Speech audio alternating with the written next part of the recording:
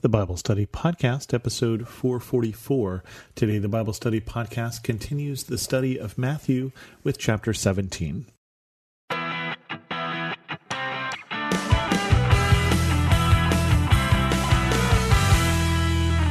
Welcome to the Bible Study Podcast. I'm your host, Chris Christensen. We got partway through chapter 17 last time. We got through verse 13, the Transfiguration, and we're starting in verse 14. Jesus heals a demon-possessed boy. When they came to the crowd, a man approached Jesus and knelt before him. "Lord, have mercy on my son," he said. "He has seizures and is suffering greatly.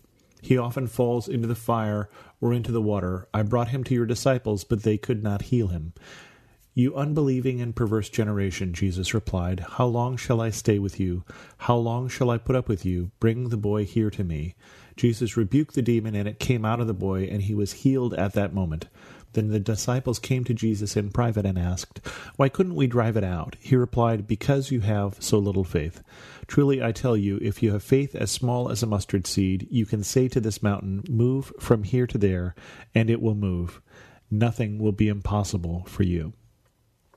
So this is the scene that Jesus has as he comes down the mountain from the Transfiguration. And we talk about mountaintop experiences, those experiences in our faith that are amazing, that are formational in terms of our faith. It might be at a retreat. It might be some particular thing that happens to us where we're on this high. But then we have to come down. We have to come down and live in the real world. We have to come down and live with disappointment. We have to live with people who frustrate us sometimes, and that's what Jesus comes back to. As he comes back, all of the rest of the disciples, remember he took Peter, James, and John with him up to the mountain of Transfiguration, have been trying unsuccessfully to heal, to cast out the demon from this demon-possessed boy. And so the man comes to him and says, I came to your disciples, they weren't able to help me, can you help me? And of course Jesus he's able to help the man, he's able to cast the demon out of the child. But the question comes up from the disciples, why weren't we able to do it? And Jesus is frustrated with the disciples, and he's frustrated, and it's pretty easy to see why, because we'll get a hint of that just in the next paragraph. But he says, "How long shall I stay with you?" And remember what I think Jesus and Moses and Elijah were talking about on the mountain of Transfiguration was that Jesus is going to Jerusalem. He's already turned his face to Jerusalem, and he is heading there to die. And he's about to tell the disciples again. So when he says, "How long?" this is not a rhetorical question. He is feeling the shortness of the time. And he's frustrated. He's frustrated that they haven't made the progress he would like to see them make in their faith. Because he says, you didn't have faith. You didn't have enough faith is what kept you from casting out this demon. That's a tough thing. How do you get more faith? You can't buy more faith, obviously, but you get more faith, I believe, by continually spending time in the presence of God, as they have done, and this is part of Jesus' frustration, but also by continuing to see God work. We trust in God in this thing, and then we have faith when the next thing comes. Now, I think the frustration of Jesus is they've seen so much. They've seen God work so many times. They seem a little thick. They seem not to get it. Matthew continues, "When they came together in Galilee, he said to them, 'The Son of Man is going to be delivered in the hands of men. They will kill him, and on the third day he will be raised to life.' And the disciples were filled with grief." And that's why he says, "How long? How long do I have to spend with you?" Not that long. This is what's going on. This is where we're heading. And this is not the first time he's told them, but he tells them again. And this time they're filled with grief, which is good from the sense that they understand, it seems.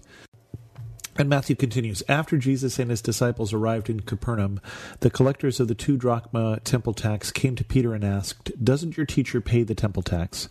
'Yes, he does,' he replied. When Peter came into the house, Jesus was the first to speak. 'What do you think, Simon?' he asked. 'From whom do the kings of earth collect duty and taxes? From their own children or from others?' 'From others,' Peter answered. 'Then the children are exempt,' Jesus said to him. 'But so that we may not cause offense, go to the lake and throw out your line. Take the first fish you catch, open its mouth, and you will find a 4 drachma coin. Take it and give it to them for my tax and yours.'" This is just a funny little story here because Jesus is faced with, in this particular chapter, death and taxes. We are told you can't get away from either of those. Apparently, Jesus also faced death and taxes. Death because he is heading to Jerusalem, and then taxes, this little tiny tax that's going on. I say tiny tax. A drachma is about a day's wage, so it's not a ridiculously small amount, but it is such a little thing when you think of the drama that's going on here. We're in between the mountain of transfiguration and the hill of Golgotha, and Jesus is dealing with this little tax issue. So basically, Peter's approached by the tax collectors and say, what's the story with Jesus and taxes? They want to know his stance on taxes. It's a election year, I guess, and everybody has to have a stance on taxes. And so doesn't he, teacher, pay the temple tax? And Jesus saying here, from whom do the kings of earth collect duty and taxes? From their children or from others? He's saying, in the temple tax, really, he should be exempt. Really, that because he is the son of the owner, he really ought to be exempt for the temple tax. But he doesn't want to cause offense. He doesn't want to give people a reason that is unimportant for having an issue with Jesus. And so he solves it. And of course, the way that we all solve our taxes, we go fishing. It's just such a funny story. Now, of course, Peter is a fisherman, so he knows how to fish. And where do you go when you need money? You go fishing and you take coins out of the mouths of the fish you catch. I don't understand why Jesus decided to solve this problem this way. But how much work did it take to set this up? Did God have to make sure that this fish swallowed the coin? Did God manufacture the coin? In which case, why couldn't Jesus just do a sleight of hand?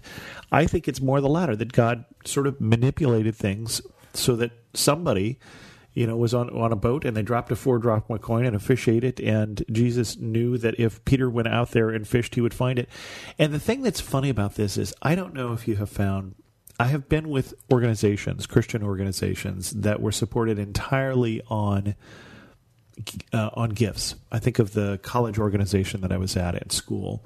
And we prayed a lot, and we prayed for the finances because we were poor college students. And we would have bills that would come up that would need to be paid. And so many times we had a donation from alumni or somebody like that who was completely oblivious to the fact that we had this bill. And yet the amount that we got in the donation would cover the bill. And I've seen this in other places that we're relying in faith on God. And it strikes me as funny because it seems to be the way that God works sometimes, like the man in the wilderness, that he provides enough for today.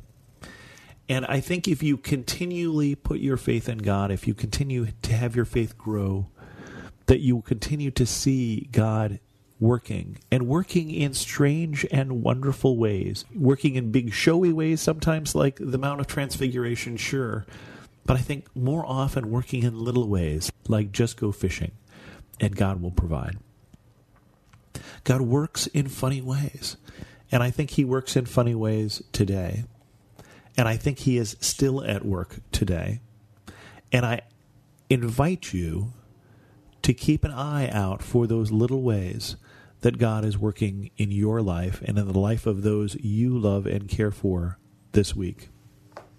With that, we're going to end this episode of the Bible Study Podcast. If you have any questions, send an email to host@thebiblestudypodcast.com, or better yet, leave a comment on this episode at thebiblestudypodcast.com. A great comment to leave would be, how has God been working in your life this week?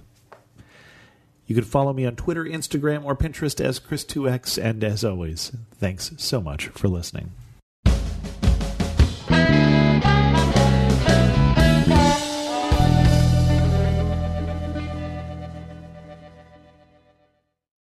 No matter what you're going through, you are not alone. Sis, if you've experienced pain in your father-daughter relationship, I want you to know that you are loved and seen.